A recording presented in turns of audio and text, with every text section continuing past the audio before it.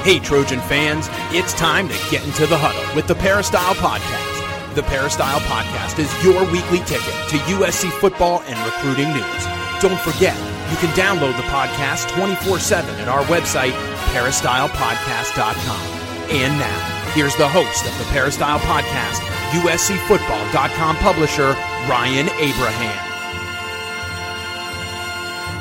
Hello, Trojan fans. Welcome to the Peristyle Podcast. On a Wednesday, we're going to talk some USC Trojan football as always. We've got Keely Eure on the line. Can't wait to talk to her. Follow on Twitter at Keely is my name. It's been a while since we've been on the podcast together, so we're reunited.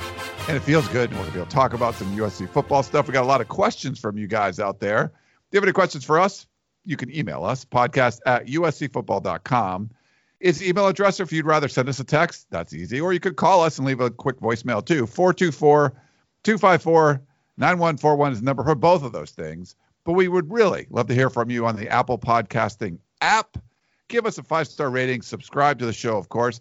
And any kind of review, comments, feedback, suggestions, all that stuff, it really helps us out. When you leave us that 5-star rating, it definitely helps propagate the show and grow it even more. And we do appreciate when you do all of that. So let's welcome in Keely Eure and find out if we have any new reviews. Keely, welcome to the show. How you doing?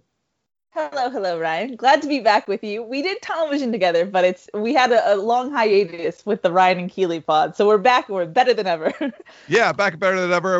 You did your Family Feud one last week. I had Graham Harrell on before, so we kind of took the place of that one. But yeah, go ahead now. We got to get our show keep going again. So the fans wanted it. I think they didn't ask for it, but we assume they wanted it. We'll assume, Ryan. But let's get into the reviews. We actually have 3 new ones, 3 5 stars. First up is from NJ2K Julian, who says the best USC football podcast, and he gave us 5 stars. He says, I'll be honest, I first found out about Ryan when I watched him talk about USC's 2020 early signing day class, and he was livid. I thought it was the funniest thing ever, and shortly after I became a fan of Ryan Abraham. He is a realist, but sometimes very negative, mostly negative when it comes to Clay Helton, but I think everyone is besides the recruits. I also think that this group would still want Clay Helton fired if he somehow won a national championship. Great podcast and all. Only negative thing I will say is that you'll hear the question, when will Clay Helton be fired, about 1,000,000 times. Other than that, it's a top-notch 5-star recruit podcast. That is all. So thank you, Julian, for that one. Thanks, Julian. I wouldn't say I was livid. I was honest that it was terrible. It was a terrible class. And if Clay Helton won a national championship, we would not be writing that he should be fired. So that's pretty clear. But yeah. Okay. Maybe ranty. If you're not used to the Ryan rants, maybe that's your first impression. Little rants, yeah. And we got a 5-star review from Tanner, who says, simply the best. Hey, all, just wanted to drop by and leave a 5-star review for the podcast. I've been following USCFootball.com for the last 10 years, and nobody enriches my experience as a USC fan better than this staff. You all provide honest and thoughtful insight, and it really helps keep the fans up to date and feel the pulse of the program. Keep up the great work. As long as there's a USCFootball.com, you'll be my number 1 source for Trojan football coverage. So thanks, Tanner, from Indianapolis. Very nice, Tanner. Thank you.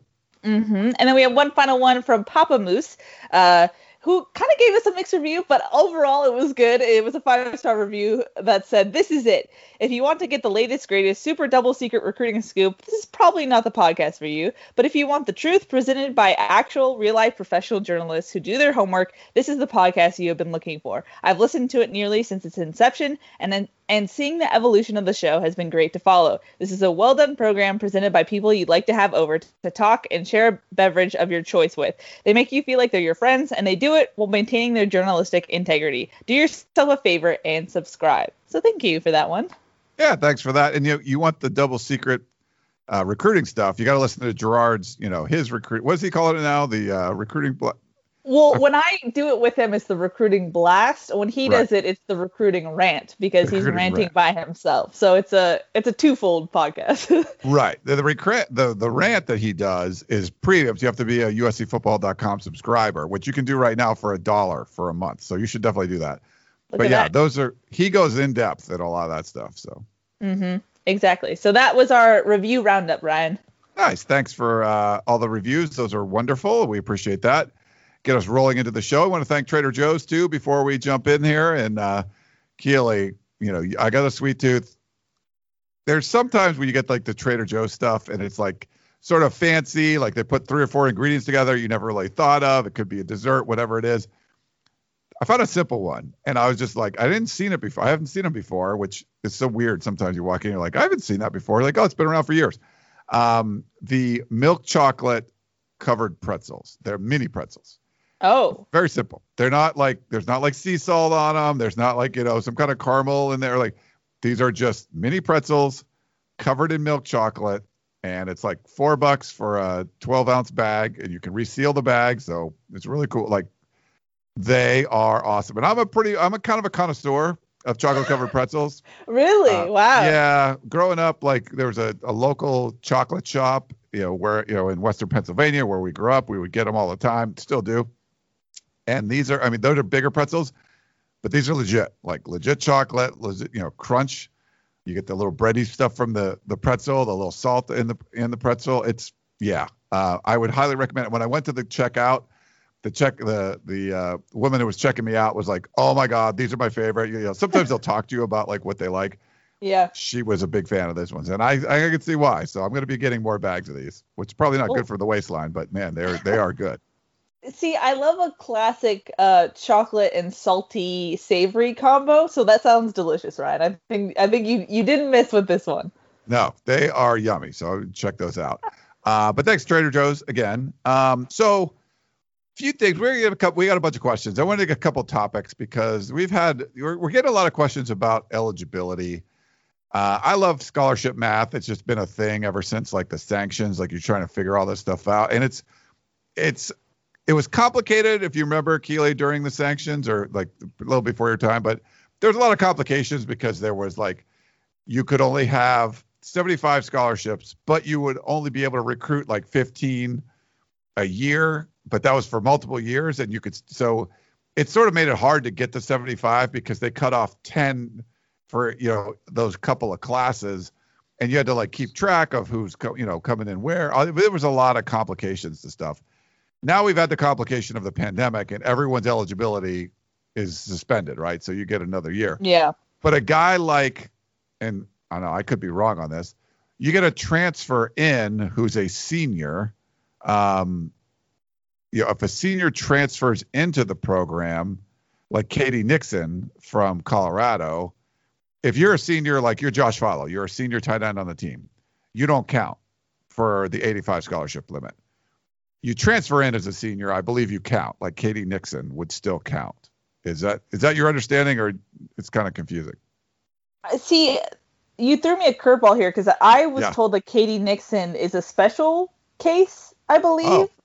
I haven't fully got the full scoop on it, but I know, talking from both Colorado and USC sources, his eligibility was a little bit different. So I can't speak to Katie Nixon, but yes, the eligibility is weird. It's like a COVID shirt, if you will. Yeah, there's the weird stuff, but I thought if you transferred in as a senior, we'll double check on that to make sure. So this might be a little, confusing, but right now I'm putting together a scholarship distribution chart for 2021. So it's sort of like a little preview of what's going on. But right now I have 15 seniors on the roster. One of them a transfer in, Katie Nixon. So we'll make sure about his eligibility. But at least those 14, possibly 15, wouldn't count towards your 85 limit. There's only 11 juniors I have on the roster. That's counting Keontae Ingram, who hasn't been announced yet, but, transfer from Texas. He was a junior. He'll continue to be a junior. There's 21 sophomores on the roster. And then right now there's 49 freshmen on the roster. So you got some redshirt guys that came in and redshirted and stuff. And if they're a redshirt freshman in 2020, they're still a redshirt freshman in 2021. But your whole class of 2020 is still true freshmen. And now your class of 2021 is true freshmen. So you have guys from class of 2019, 2020, and 2021 all in freshmen. And right now it's a total of 49 guys, according to my math. So there's 96 players on scholarship, but 82, maybe 81 are only counting towards the 85 limit, according to my math. So, you had 4 transfers in, Alford, Xavier Alford, the safety from Texas, Ismail Sofsher, from Alabama, defensive tackle, Katie Nixon, the wide receiver from Colorado, and then also from Texas, the running back Keontae Ingram. So bunch of guys transferring in. You had guys, transferring out or opting out or declaring for the NFL. But according to my math, because you got that huge freshman class, looks like 96 total guys on scholarship, but like wow. 81, 82 of them counting towards the 85. That's crazy. Just a correction, Ryan. They did announce Keontae Ingram. Clay Helton tweeted out like a little graphic on Friday. So I think there was a little bit of a paperwork issue that they had to sort through. So he wasn't included on Wednesday's National Signing Day, but they did announce Keontae Ingram. Oh, okay. So they did a couple days later. All right. Cool. Mm-hmm. All right. And we'll find out for Katie Nixon because that's an interesting one. Like when seniors transfer in, like how that all works. But it was confusing in the sanctions, Keely, and then this is even more confusing. And we get questions every week about how is this going? And we're assuming that all those seniors are coming back because when we asked Clay Helton about it on signing day, it was kind of a confusing answer, but it sounded like he said everyone was back or they were eligible to be back. Like, they're eligible to be back, but there might be some guys that are transferring out. I tried to get official word from USC, especially guys like Frank Martin and Bernard Shermer, who are redshirt senior offensive linemen, but they opted out for 2020. And if they're back, and what I got from a USC spokesperson was that they haven't compiled the spring roster yet, and they probably won't be finalized until closer to spring ball. So they're not going to be announcing some of those guys. Essentially, if the guys announcing they're out, they're out. If they didn't announce, they're probably back, but we likely won't find out until, and this is the way it's been happening, Keely, like a couple days or the day before spring football, and the roster comes out. Yeah, I mean, even with the pandemic season, we found out the first practice press conference, the whole update of guys and who was getting surgery, who was out for the year. It was a whole information overloaded, and I'm sure we're going to get something similar to that when USC ever has their first spring practice. Yeah, the fact that it's going to start in April, maybe it'll give them a chance to sort of get things together earlier. Mm-hmm. All of 2020, it just seemed like no one knew what was happening, so you kind of got things pretty late. But there was no pandemic when spring ball started. Like, we got one practice in, right? Yeah. So they should have had time to put all that stuff together. But I think that, the strength staff was added late. There was a lot of stuff that was happening late. Or no, I'm sorry, that was the year before. Never mind. I was wondering where you were going, but I got you now. Yeah. That was 2019. The strength that was weird. Like, the strength staff was added like soon before spring football, right? So it was a little bit. Yeah, that was a little weird. Close. Yeah. The years are blurring together, Ryan. The interesting thing though is what happens not this upcoming year, the 2021 season, but what happens in 2022 when you have kind of this bloated roster? You have to push some guys to the next level, whatever that might mean, right? Yeah. So if we advance this to 2022, those 15 seniors are gone, right? Mm-hmm. You have 11 juniors, 21 sophomores, and 49 freshmen. Now, some of those will redshirt and they'll stay over. But if you add another 25 in there, now you're going to be way over the 85 limit. Will the NCAA this year, they didn't increase the number of 85. They didn't say you get 95. They just said, returning seniors don't count. Well, for 2022, are they going to say, all right, if you were a junior on the roster in 2021 and you're going to be a senior in 2022, you don't count?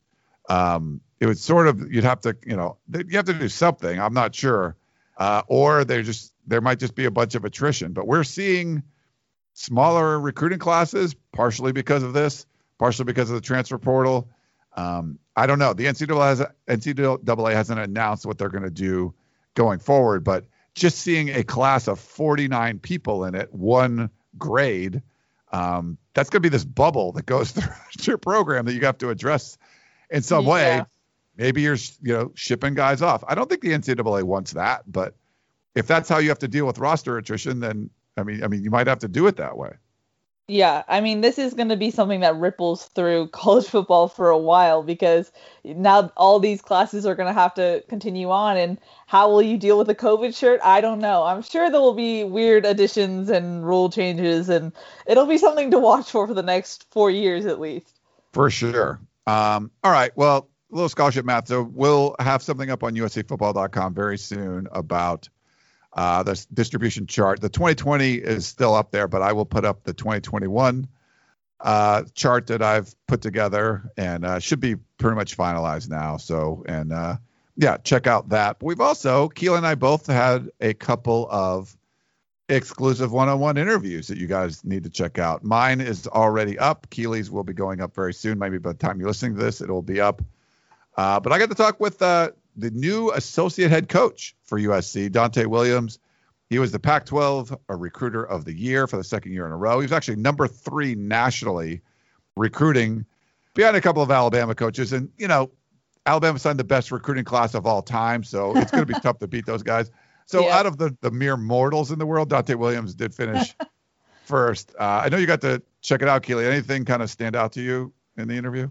No, I mean, just hearing him talk about the guys that they signed in this class and just hearing, you know, after his first year at USC, I thought that was interesting. But what stood out to you, Ryan? Well, I mean, he talked about the process of how he was promoted. And I'm like, what does the associate head coach do? Is that just a title? And he's going to be involved in more, decisions, not just with the defensive backs, but like with the entire team.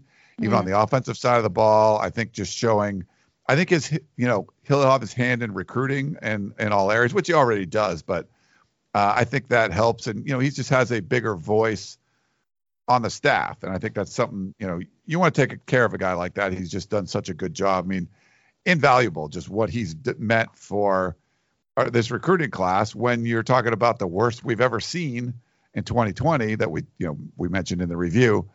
And he turns it around to a top 10, class. And I talked about taking back the West, and he definitely said they're not there yet. But they're, you're working towards it. He doesn't want to finish 8th in recruiting. He wants to finish first. He didn't mention finishing second in the Pac-12 behind Oregon, but that's part of it. He mentioned, winning the Pac-12 South is cool, but you want to win the Pac-12. And not just winning the Pac-12, you want to be able to go out in the playoffs and win a national championship. So I think he talked about what taking back the West means to him, but just having him go over, each player that was signed, all 6 defensive backs and the transfer, give it a few tidbits on each of those guys. I think if you guys want to listen to that, we'll put it up in podcast form too at some point. But that, I thought that was interesting. And the one thing I was disappointed, Keely, try to throw him a softball. Hey, doesn't the early signing period suck? He likes December signing better than February. And I was like, oh, I like February so much better. And he sort of was, well, if you get a guy signed in July or August, you got to really know. And then, what if the coach leaves? Do you let him out of the NLI? He wasn't a huge fan of that either, but he likes signing in December more than in February, which to me, there's so much going on in December. Really, you want to sign these guys now? But I mean, he's the expert. So man, I got checked on that one. Yeah, I don't think you can doubt Dante on that one. But yeah, I think from a strategy standpoint, it might be the best timing just because if you're coming off a good season, you kind of get the guys and that whole excitement. Whereas if you get it earlier in the year, you kind of have to hold on to that. They have to know for sure. You have to seal the deal earlier before you maybe put new coordinators in. And then February, the excitement has kind of died down. So probably not great for the schedule or for sleep schedules, but maybe for him, it's a better strategy to work off of. But, like we said, we can't doubt Dante Williams. Yeah. And I think when his initial press conference, I believe I asked him what makes a great recruiter. I asked him again. He had some interesting things to say, and then, check out the interview, but also with, hiring a new strength and conditioning staff, and you hire a Robert Steiner. And I asked him about it, and he's like, yeah, he's had conversations with him. He likes the plan that he has in place, likes how he's explaining why you're doing certain things and why this is going to help you play, football better. He was actually part of the interview process. Something that went along with his associate head coach title was he got to do some interviews, and just, a guy like that's coming in. Robert Steiner was a great assistant strength coach, but will he be a great head strength coach? And, from what Dante Williams was saying, it sounds like the plan he had in place, what he wanted to implement at USC, resonated with Dante and made a lot of sense. So it was cool to kind of get some of the insight of someone that actually interviewed Robert Steiner for the job. Yeah, no, that's big. I mean, from what I've heard, Steiner has impressed so far, and they're putting out little snippets of him talking on USC social media accounts, and it seems impressive. But yeah, from all accounts, so far he's impressing. And, with Dante, it's kind of cool to see him getting involved at that level, because if you're USC, you want to make him feel important, because he could be hired by like anyone. He's so valuable to the program. So having him have a bigger role, I think is a good thing, considering how much we've heard other coaches say how much Dante elevates everyone's game. Why not have that guy around everywhere to elevate everyone's game? That's someone you want to influence your program. So good thing for USC to keep him around and give him a big role. Yeah, for sure. And then we're not going to get into this too much because this actually isn't up yet, but maybe tell people about Brian Carrington a little bit, Keely. Yeah, I was able to talk with Brian Carrington, who was Texas's former director of recruiting. He's a really cool guy. He has such an interesting backstory. He basically was a student worker at the University of Houston when Tom Herman got there, and basically just in a class one day decided to email the recruiting department and was like, hey, let me help out as a student. And he quickly rose up the ranks and was offered a job at Texas before he even graduated from Houston because he was that good at recruiting. And so he wanted to make the switch into coaching. He wants to try that out, and USC kind of gave him an opportunity with becoming a quality control assistant. So he's going to be on the offensive side. And so a cool story and a cool guy, and he's another guy who's just relentless in recruiting. And so it's USC's kind of building a force on the recruiting staff with Dante Williams, Craig Nivar. Especially, they think they can really lock up Texas now with how many Texas guys they have on the staff. So as far as getting talent outside of California, they definitely have their sights set on Texas. So just an interesting development for USC's support staff, and I thought it was a good pickup for USC on that front. For sure. So looking forward to checking out that interview. Is this going to be a podcast or it's a story? It's a story. Okay. So we're going to be reading that interview. So make sure we'll be reading that. Make sure you check out USC football, or I'll have Keely read it to me. I don't want to have to read. No, I'm just kidding. Audiobook. Yeah. Make sure you check out USCfootball.com. Like if you're not a VIP member, it's $1. So jump in there. You guys need to do that. Let's take a quick break and we'll start answering some of your questions back in a minute.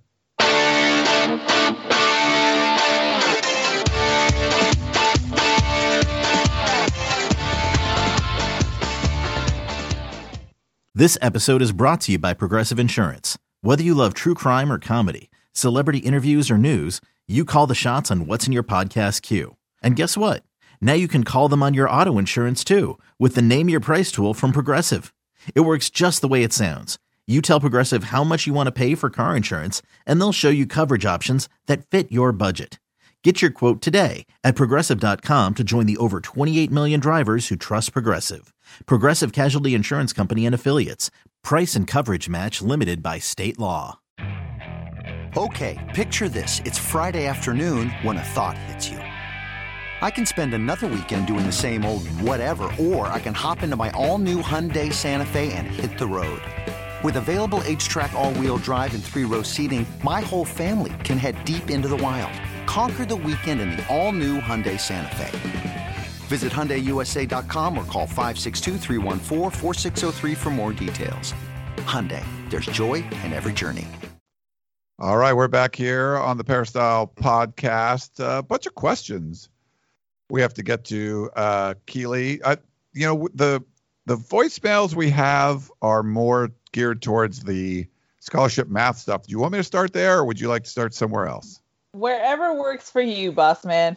All right, we'll do a quick one here. This is fast.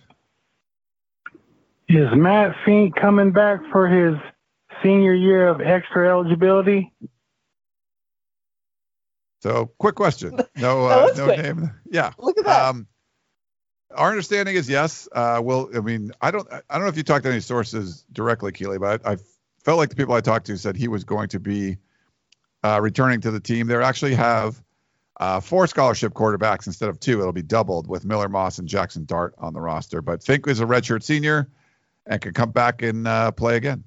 Yeah, I mean, I haven't heard any names specifically like, oh, that guy isn't coming back. But I will say that people are a little cagey about it. Like, no one straight up said, yeah, everyone's coming back. It's 100% these guys. So that's why I kind of have a little bit of hesitation. And, people change their minds all the time. So I think that's why I'm not saying anything definite. But I haven't heard any names for sure.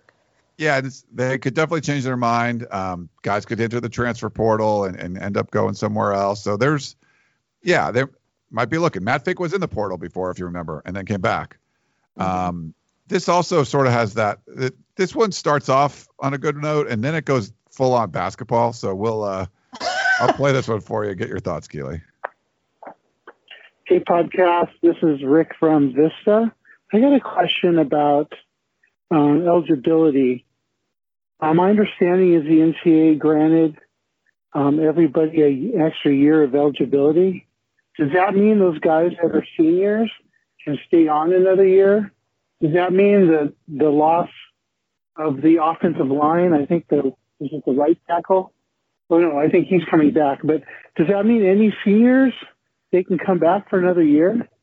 As well as basketball, I think it's more important for the basketball team. Does that mean those guys that have played a 5th year, they can play a 6th year? So basically, USC's basketball team is going to come back intact, except for maybe Evan Mobley. And the other question I have is, do you think Isaiah Mobley is going to move on? And then finally, we got that transfer from Long Beach State.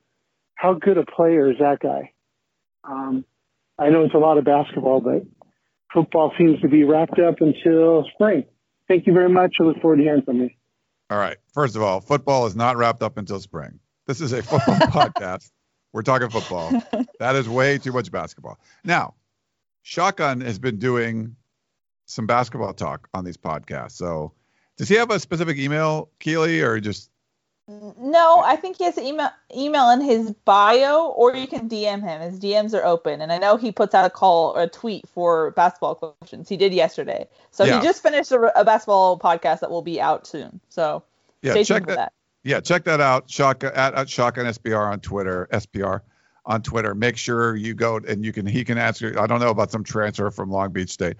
Whatever. I don't know who that is. It doesn't care. But anyway, we're football here. We talk mostly football. 99.9% football. Yes, but all the eligibility, they come back for football. I don't believe that's the same for basketball, because basketball got in most of the season last year. Then, everything stopped at conference tournament time. But I believe everyone got their time in advance. Is that the way it is, Keila? I don't think you're getting – all the guys this year are getting an extra year of eligibility like football is. I don't think so, because I remember when the pandemic first started, there was this confusion about winter sports versus spring sports. And I believe basketball falls into the winter sport category, and they weren't granted extra eligibility. So I don't believe they are getting an extra year. But Once again, we are not basketball people. I will say Evan Mobley is definitely gone. He's definitely projected as, if not the first pick in the draft, in the top 10. So he will be gone. He's a one and doneer, which is unfortunate because USC fans can't see him in the Galen Center. But USC basketball, Ryan, they're tied for first in the Pac-12. Look at that. Yeah. And I would say I don't know a lot about basketball either, but I did watch the USC UCLA game. So look at you. I did watch. People were tweeting me like, Ryan doesn't know what's going on. I'm like, I watched the game, dude. But as far as I know this, the basketball team is not coming back intact. Like, it didn't come back intact last year, the year before, this year. Like, that is not like, you're way off on that. Like, that does not happen, especially when you got a guy like Evan Mobley, so no, it's not coming back intact. It's always different. Like, there's always transfers and so that's, no, that's not the case. Yeah. And then what was his other question? He had multiple questions, Ryan, or did we address it? I think we addressed the first one with like all the seniors coming back. Then it slipped into like this basketball madness, and I think we touched on most of the stuff that he had in there. Okay, good to know. Well, let's move on to an email from our buddy Brett C. from Knoxville, Tennessee, who says, "Hi Ryan, Keely, and team. I'm wondering about when the Pac-12 football schedule will come out for the 2021 season. Thanks and fight on." So thanks, Brett. I actually talked to a source about this, and it's I'm not allowed to say, but it's supposed to be coming. It should be coming fairly soon. I would definitely before USC spring ball starts. It's Pac-12 has always been kind of weird about this. We had someone write in about, I think, a schedule once where they looked at the schedule that is now the out of conference games, San Jose State's the opener, all that stuff. But people thought USC was going like USC, Notre Dame, BYU, Arizona State, because those are the first three games listed. The out of conference games are scheduled. You're going back to play Notre Dame in October. You're playing, BYU in November, I believe.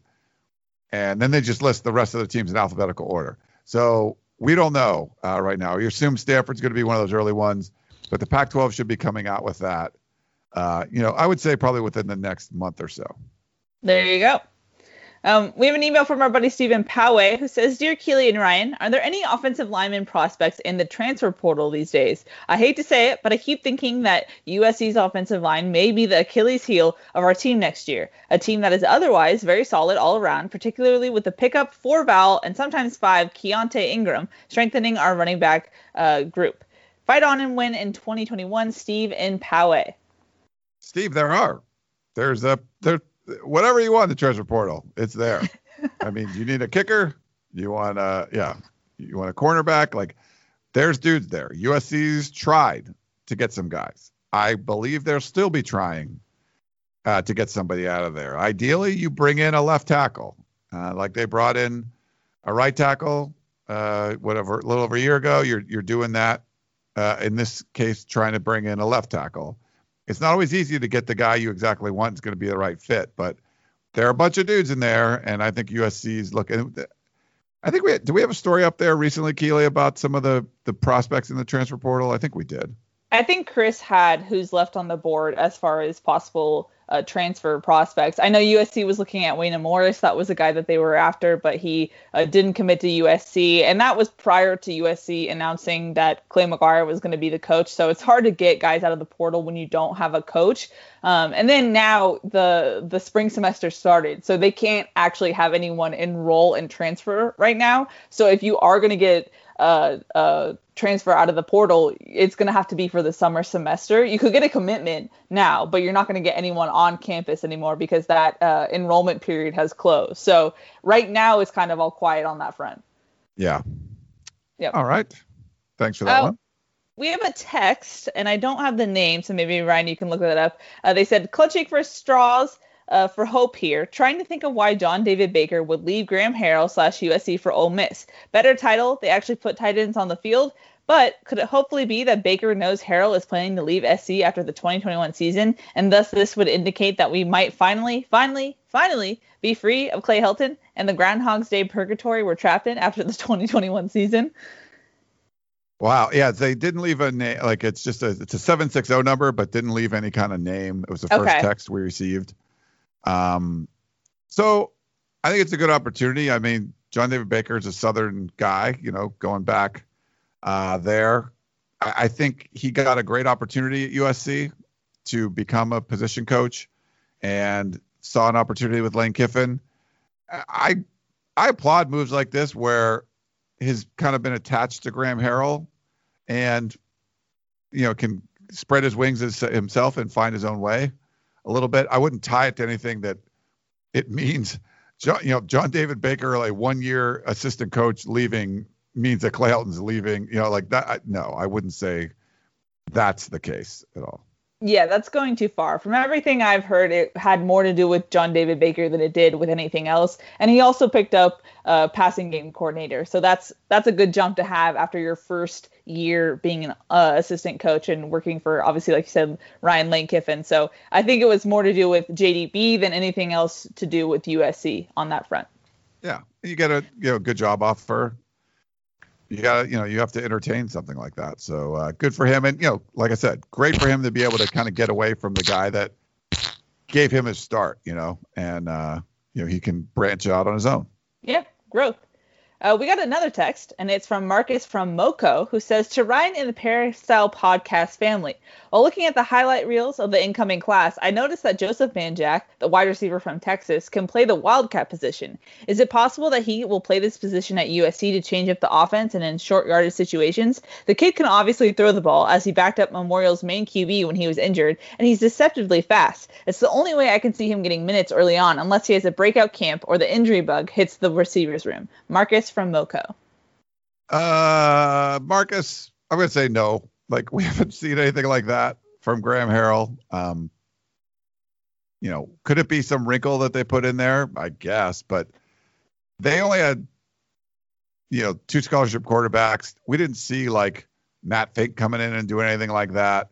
I'm not sure they're going to put a true freshman like wide receiver in there unless it's just he does some. Maybe they try to practice and like, man, this is amazing, and they put it in. But my guess, if I had to bet right now, Marcus, are you going to see Joseph Manjack running a bunch of wildcat in 2021? I would bet no. Yeah, I would have to go with that too. But Manjack is really intriguing to me, Ryan. I think on another podcast I said he was maybe the most intriguing guy in this class. I don't know why, but his film is just, he's kind of shifty, he's fast, and he just seems like he could be that kind of question mark factor that maybe USC is missing. So I don't know. He's a guy to watch for sure. I don't know if he's going to be an instant impact guy, but I think he'll have a role on the team. So look out for him. Watch for him, and maybe like, if a Clay McGuire is, looking at different short yardage stuff, he talked about potentially going under center, right? I don't know. So if he implements stuff like that, and, Graham Harrell said we don't do that, and they're going to start doing it, maybe they'll start doing something like this, which we really haven't seen much of. Yeah, I mean, we haven't talked about this, Ryan, but what did you take away from the introductory press conference of Seth Doege and Clay McGuire? I know you asked a couple questions. Yeah, why does it seem like 9 years ago? It seems like so long ago. Like we haven't talked about it together on the podcast. Mm-hmm. You guys talked about it on Family Feud. A little bit, yeah. We recorded it before the presser, though, so we didn't get to talk into their specific. Okay. Yeah. Yeah, I think for Seth Doege, is like, he was involved. I think I asked about recruiting a little bit, him being involved there. He was really involved with the quarterbacks and stuff. He seems like a go-getter kind of guy, and he'd been an assistant coach before. He's worked with Mike Jenks. Yeah, I mean, I feel like if you're going to fill in for a John David Baker, you're basically getting someone with a bunch more experience than John David Baker had. So, that could help the tight end room. And I feel like with Clay McGuire, I liked what he said about, they could look at going under center. But I think the Rain of Troy people were saying this too. We probably said it. I'm sure something along these lines. He was the guy you should have hired 2 years ago, right? Like he should have been the guy that came in when Graham Harrell came in. And I don't know if Cliff Kingsbury would have stuck around if he would have had an opportunity to bring in his offensive line coach, or like if they would have eventually replaced Tim Drevno. The fact that you didn't, and they sort of explained it away, and to me, that was, you needed to go all in on the air raid. They're all in on it, or this version of the air raid, whatever it is. You needed someone with that kind of experience running the offensive line. And, he got a bump when he went to, go work with Kingsbury. He wasn't fired. He left, he didn't get fired by Mike Leach. He left for a better job. Kingsbury gets fired. And so then he ends up at Texas State. So I think he kind of gets a little bit of a bad rap about that. But I thought he was good. I think that's what you need. Is he going to be the savior of the program? I don't think so. But if you're going to run this kind of offense, you need this kind of offensive line coach, if that makes sense. Yeah, no, it does. I mean, I thought it was really interesting. He kind of, alluded to things, didn't say it outright, but he definitely said that you're going to have to change your strategy when you get into short yardage situations, when you get into the goal line situation. And so I think he had a quote that said, like, you don't want to keep banging your head against the wall, meaning like you don't want to keep doing the same thing. So I thought that was good. It's at least a breath of fresh air, a new perspective. And he said that, you know, him and Harrell understand the same language almost, and it'll be easier for adjustments and whatnot. So I think that's good, bringing in someone who knows. And if I will, Ryan, we actually have a question that kind of goes to this. Sure. It's from Bay Area Trojan, who wrote an email that said, Ryan and Keely, I listen to your podcast all the time. Keep up the good work. Well, thank you. And he said, I have a few questions for you guys, and I'm interested in getting your thoughts. It's been mentioned several times in your podcast that Graham Harrell would be better positioned for success with a more air raid oriented offensive line coach. What specifically does that mean? Are we looking for an O-line coach that is better able to teach his position group how to pass protect? How would an air raid O-line coach differ from a more traditionally oriented coach at the same position?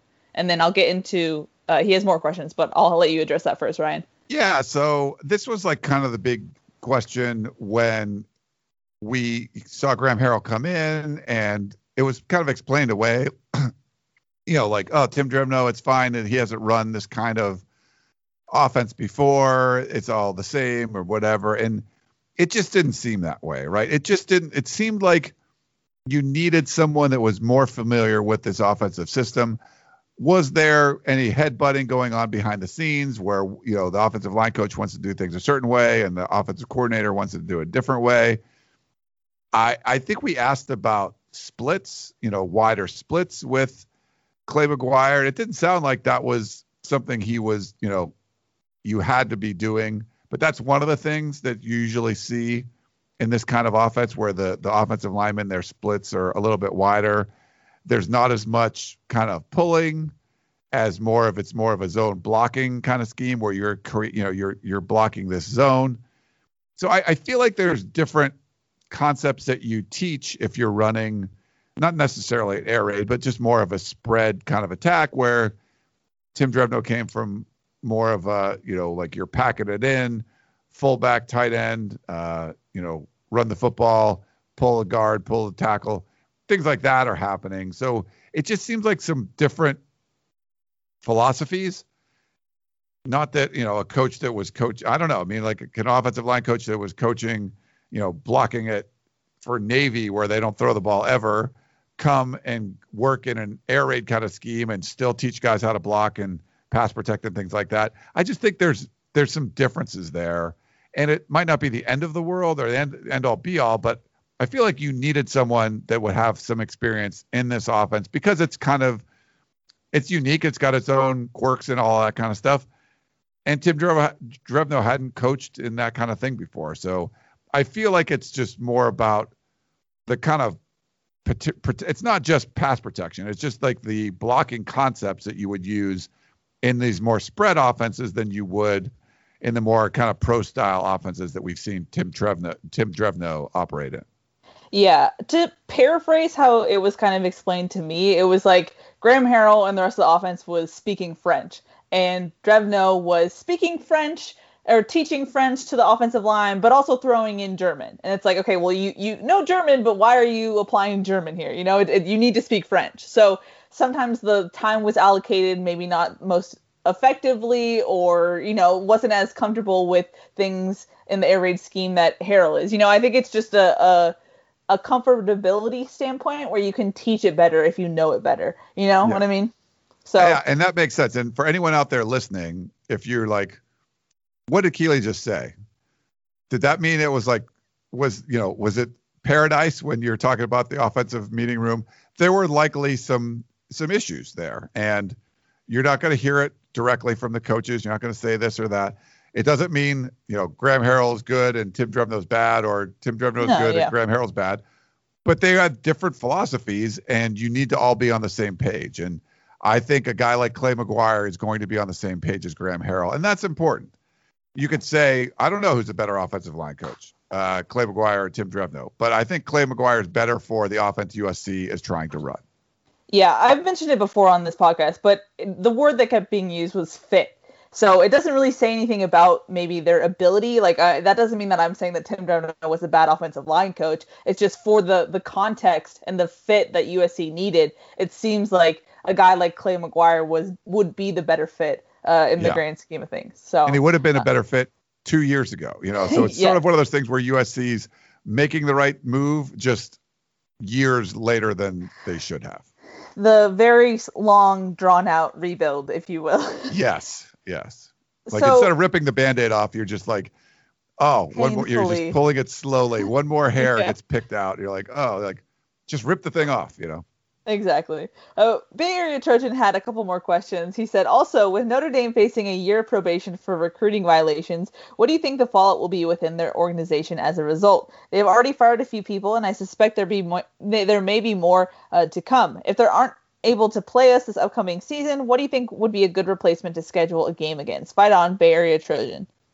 Hey, Bay Area Trojan. I really don't know much about what the recruiting violations were, but I don't think it's, it would put the game in jeopardy. So I don't think Notre Dame's missing the USC game because of some kind of, probation thing. That's a pretty big leap, but I don't really know anything about the fallout. Have you heard much about it, Keely?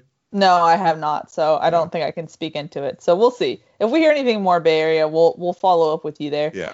Sorry about that.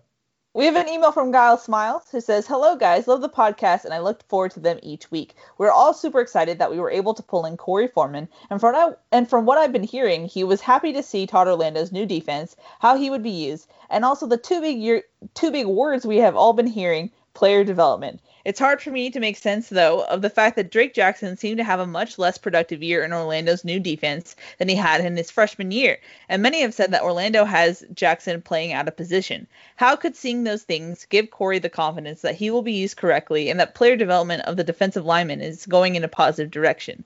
In Drake Jackson's case, at least it wouldn't seem to be the opposite. Guile Smiles. Guile Smiles, it's been a while since we heard from him, so thank you. Thank you for that. I feel like for Corey Foreman, if the players did not write that letter to the governor, the Pac-12 doesn't play, and Corey Foreman doesn't come to USC. A lot of it had to do with that he got to see USC play. He got to see a defense that didn't really have much of an opportunity to install its own system, go forward, and show progress throughout the shortened season, and show that, you can make this work. And I feel like what he saw, he liked. Will they move Drake Jackson around a little bit? Potentially. You could still see the flashes there, but how he was utilized, maybe the size, how big he was, all that kind of stuff. They're probably gonna have to make some adjustments. But I think if you're Corey Foreman, you're kind of giving the defense and Todd Orlando a pass because you were just everything was just thrown in the fire all at once. But those guys are really close. They're like brothers. So if Drake Jackson wasn't happy, I don't think Corey Foreman would be coming to USC. So he either is happy with what his role is or happy that it's going to be a little bit different or more to his liking going forward.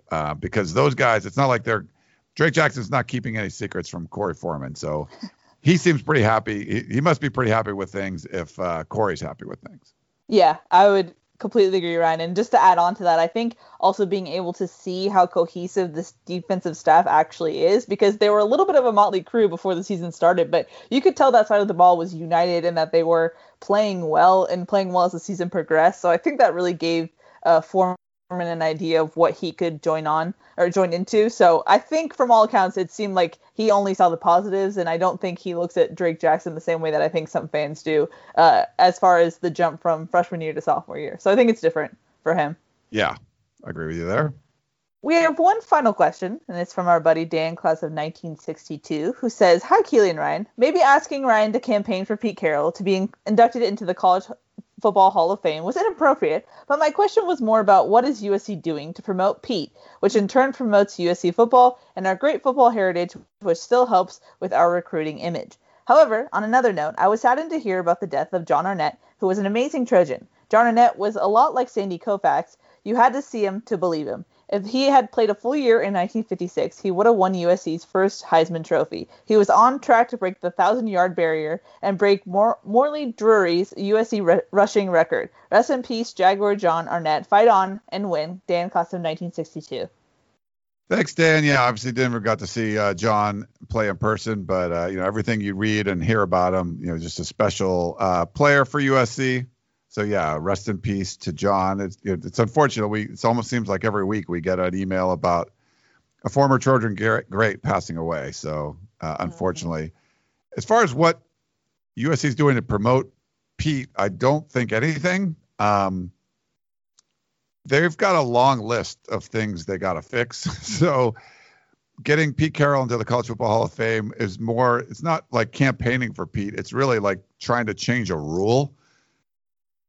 I mean, we could ask, but to my knowledge, Keely, I don't think anything's really being done from USC about this. They got their hands full with a lot of pressing matters right now. Yeah, I would say if it is on the list, it's not at the top of the list. There's a lot of things happening, especially because Pete's still coaching, so maybe it might be a thing that they take on when he's like done and retired, and then you can elevate him. I'm not sure, but definitely haven't heard anything about it. So that would lead me to believe that it's not a pressing priority right now. I would think, once he's like 70 or about to be 70, it probably some would have to come when he retires, I would think, from coaching. And look at that. But that's, that's something I don't think is high, very bright on USC's radar right now with all the other stuff going on. Yep, I would have to agree. All right. Well, I think it's going to wrap things up. Keely, good stuff. It's good to be back.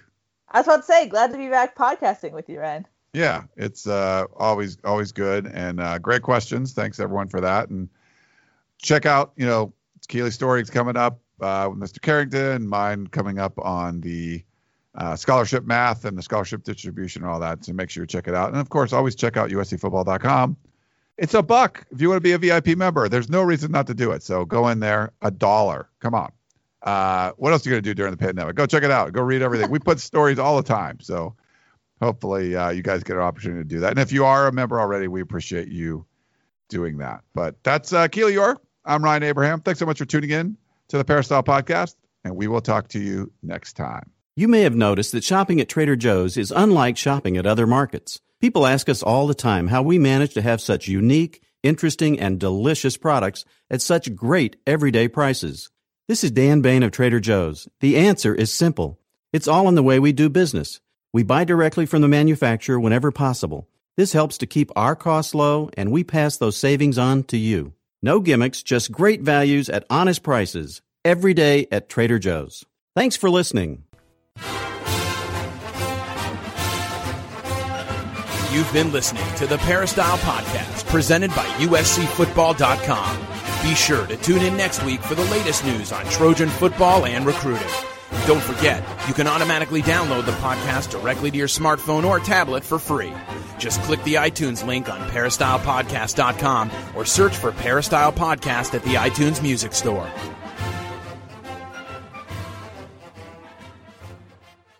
You can now relive the best moments of the UEFA Champions League 24/7. The UEFA Champions League channel is a new 24-hour streaming channel serving non-stop goals, highlights, and full match replays from the world's most prestigious club competition. Reminisce on your favorite moments, legendary players, and brilliant goals with the UEFA Champions League channel, streaming around the clock on Pluto TV and the CBS Sports app.